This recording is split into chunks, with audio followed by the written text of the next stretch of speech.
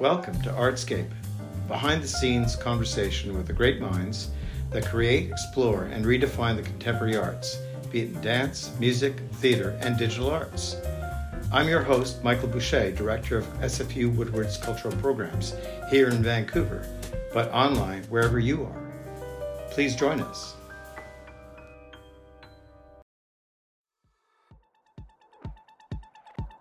Ralph Escamillana, and we are so pleased to have you on board with this new work, a commissioned work with Dance Centre and SFU Woodward's Cultural Programs.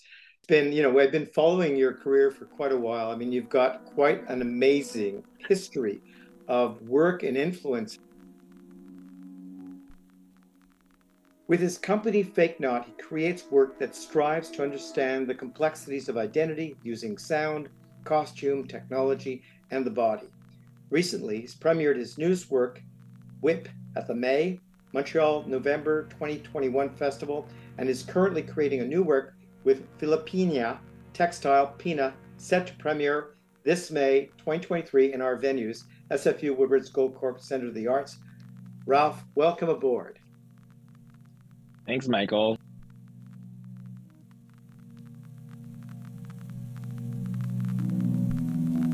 There's just such a history to it.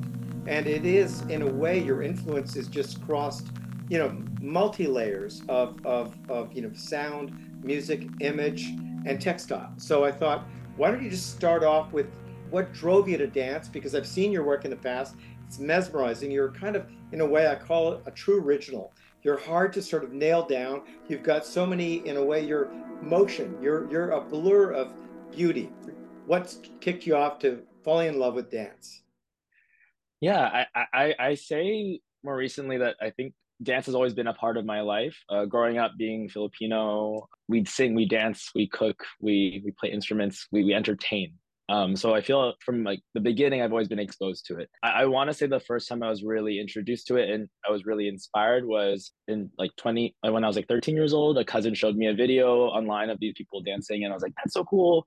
And I wanted to learn more and I started training. I learned about breakdancing, and then it wasn't until I took a class by Tony Testa, who is a very famous choreographer in the commercial world, a dancer for Michael Jackson and Janet, all these people. I took his class and I was just so inspired by having a dance, a piece of choreography that was very commercial, but also had these ideas of experimentation and contemporary kind of movement. So it got me going. And I think every year I've luckily felt there's always these new landmarks of reasons of why I dance, why I continue dancing. And I think more recently now, my interest of dance has kind of pertained to space building, how I build space, how I create spaces, and how dance and everything around it that surrounds it can create these spaces of care and support, and also these abilities for people to build their confidence. It comes from community engagement, programming, teaching, creating events, and also how even a show like Pina could encompass a multitude of different spaces to create access for others to learn more about the work. I mean, it's kind of funny because some of the stuff I've seen, what I really, really am admiring is the fact that you take the glitz element of commercial and you make it terribly original. That glitz is very often generic. It's the distillation of what is, a hot thing that immediately attracts to the eye. But you turn it into something that is very interpretive and very, very thought out. You cleverly sabotage it and make it something original. So hats off to you in that regard. So with Pina, going back to your Filipino roots, so do you want to say a few things about why you felt this is important at this time and place to dive into that world? And how you... Yeah, my last two works, Hanky Punk and Whip, were definitely more in like not connected with my cultural context. And inadvertently, I'm Filipino everywhere I am. So my work is always going to be Filipino. So if we're going to go that route. But this work specifically, I think, was at a time during pandemic, because we started researching this work in like 2020. So just when we started pandemic. And I feel like that time it gave me a lot of opportunities to incubate and think about who am I? What is my context? Also thinking about wanting to learn more about where my family comes from, and inherently my interest led me to fabric, to clothing, to textile. In the Philippines, there's a very common Spanish Filipino kind of dress called a barong, which is like a shirt, a sheer shirt, usually made from like a nipis fabric or like a sheer fabric, so piña and or abaca. and then also the terno sleeve, the butterfly sleeve. So these are pretty big iconographic images of the Philippine people, like globally. It's kind of what was shared and shown through the world. I kind of wanted to know why this fabric, why piña, why was this fabric the one? And as I delved into it, I learned more about also the connection to its colonial history, its Spanish colonial history, as pineapples were not native to the Philippines. So the fiber became this other thing now about being a country that has been colonized, that's been influenced for 400 years. So I kept literally pulling that thread, learning about the dances that those garments that I was interested in were connected to, and then the fiber, the history of the fibers, and then it just kind of has kept snowballing since.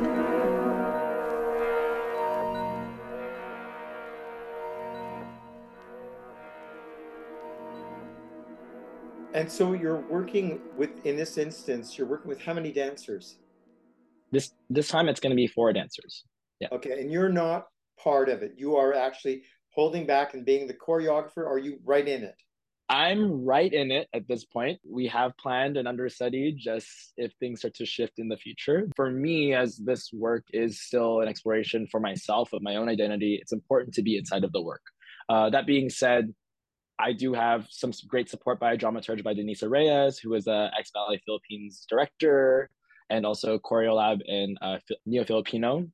She's been our dramaturge from across the online interweb. So we've been sending videos, talking, and I actually recently got to see her when I was in Kentucky this past weekend. So we got to talk a little bit then too. So, and we have a multitude of like different mentors throughout the work that's been really informative as getting some more outside eye support, especially because there's so much weight and history about this fiber. So it was important for me to really to humble myself and be supported and have mentorship by a multitude of different people. Beyond the performance, I mean, you're really wanting the audience to have somewhat of an immersive experience. In a way, the show starts formally at 8 o'clock in the evening, but at 7 o'clock, you're having a certain ritualized thing for anyone that wants to attend. Do you want to explain what that is? Yeah, it's a fiesta. So we're planning a fiesta before every show, starting at 7 p.m. The idea about this kind of came about more recently when I was in the Philippines in December for my cousin's wedding. And I was just reminded when I think of my family, I think of the Philippines, I think of these celebrations, I guess, because that's my relationship to the Philippines is celebratory. I wanted to find a way to give that and offer that to the audience as well as they enter into the room. So starting at 7 o'clock, there'll be a karaoke machine station with the dancers and us kind of singing, hanging out. There'll be food being offered to people, some like music. So you'll have this environment of a feeling of a fiesta or a party. And then in stark contrast to once you get into the theater, you'll hear the door open with the sound of the fiesta, but in the room, it's just this black space. So I really like this duality of the contrast between this big party and the smells, the sounds, in contrast to the space that we put performance in, this idea of presentation. That's one way I've incorporated it. And I think also adding to that, we have an installation that will be at SFUW as well, and also the Dance Center of the Piña fibers, and a video documentation to give another access point. And even before people even come into the building, we have a series of these webinars we've been doing since 2021 with textile, fabric, dance, piña experts that are available for people to have another way of accessing the work. And this will be on our website as well as dance centers, as well as your own website, I'm imagining, right? Yes, yes. Okay, fantastic. Yeah. There are a lot of firsts here for us. We're very happy to be actually commissioning this work with Dance Center. So it's the first time we're working Dance Center, but also with you in a commissioning context. We presented you before, but it's really, really a delight. Again, the performances are from May the 4th to the 6th, a terribly unique experience and immersive with one of Vancouver's brilliant rising stars, Ralph Escamillana. Thank you very much. Thank you so much, Michael.